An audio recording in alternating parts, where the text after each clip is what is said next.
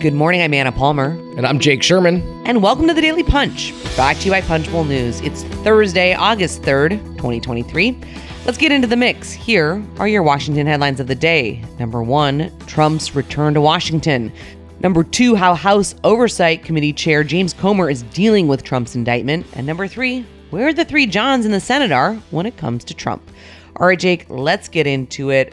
All eyes will be on former President Donald Trump today as he returns to Washington, not the triumphant or vindicated politician, but instead he's scheduled to be arraigned at 4 p.m. at the courthouse on Constitution Avenue. He's, of course, facing 4 felony charges related to his efforts to overturn the 2020 election, including the January 6th insurrection.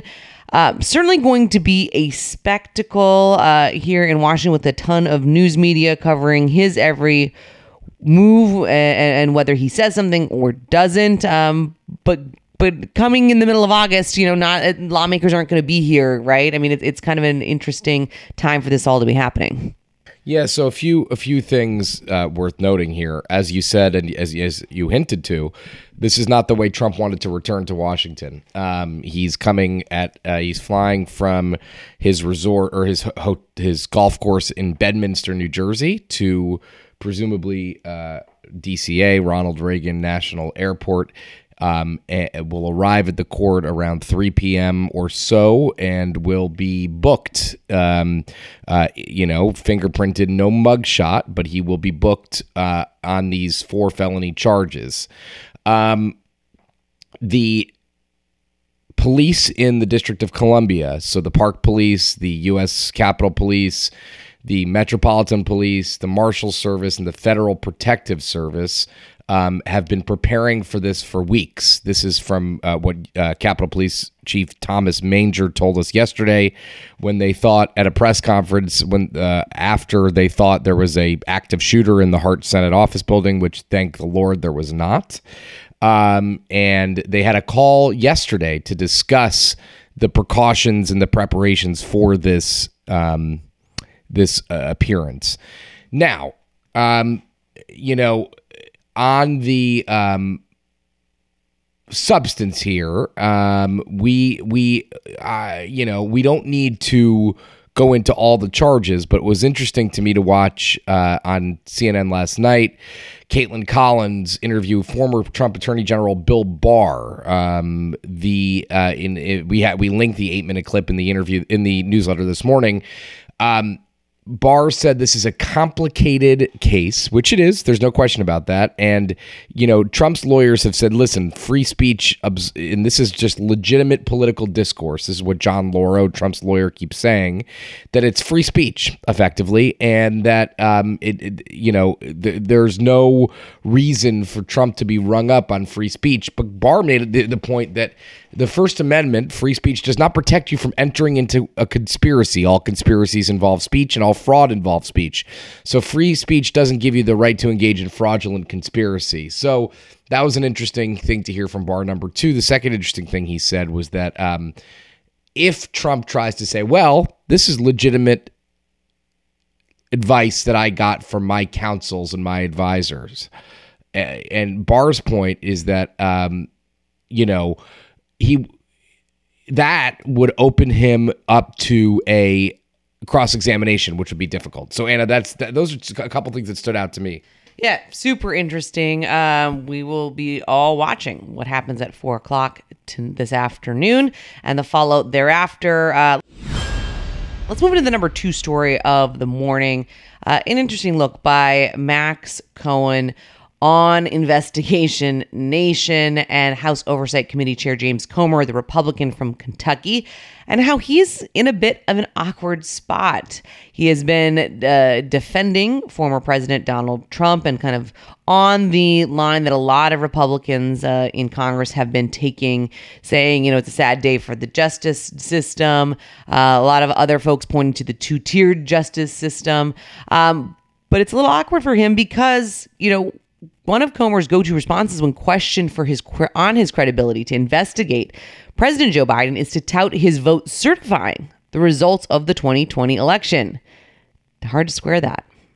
Yeah, I mean, yes, it is, and Comer. I will say this though, Comer seems focused quite laser like on Hunter Biden. So yes, he did vote to certify, and he has criticized Rudy Giuliani. But he's done a lot of that stuff. But I would say he's taking a different tack, which is he thinks Hunter Biden's a crook and Joe Biden's a crook, et cetera, and that's all there is to it.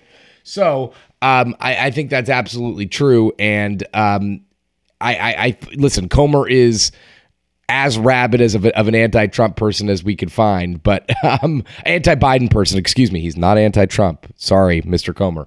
But he is. He's definitely walking a tightrope in the House Republican Conference. All right, let's move on to the number 3 story of the morning. Moving over to the Senate. And of course, the 3 Johns. These are the 3 potential successors to Senate Minority Leader Mitch McConnell.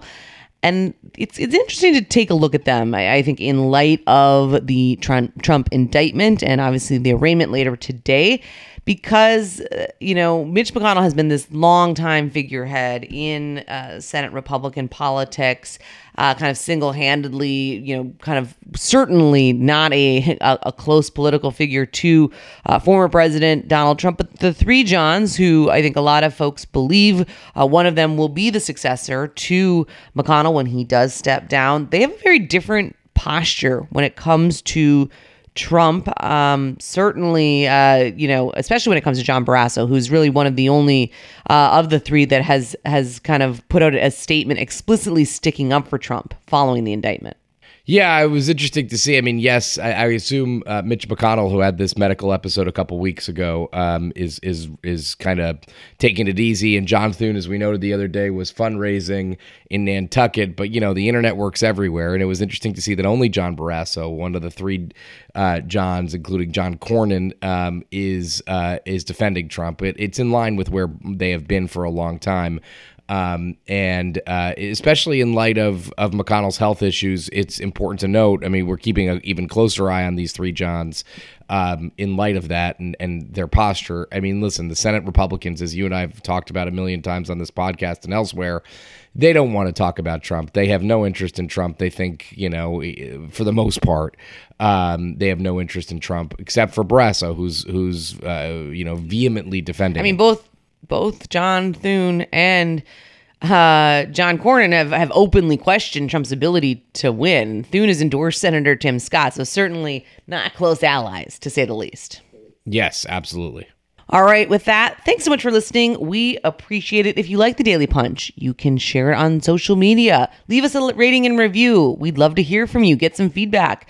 You can send both Jake and me emails on that. We're thinking about how we can improve this podcast going into the fall, and will certainly be a very impactful time with a potential government shutdown. You can also go deeper on all of the issues we talked about this morning and more by signing up for our free morning newsletter. All you need to do is go to punchbowl.news and put in your email, and you'll get that every morning, Monday through Friday. Thanks so much for listening. Have a great day and stay safe.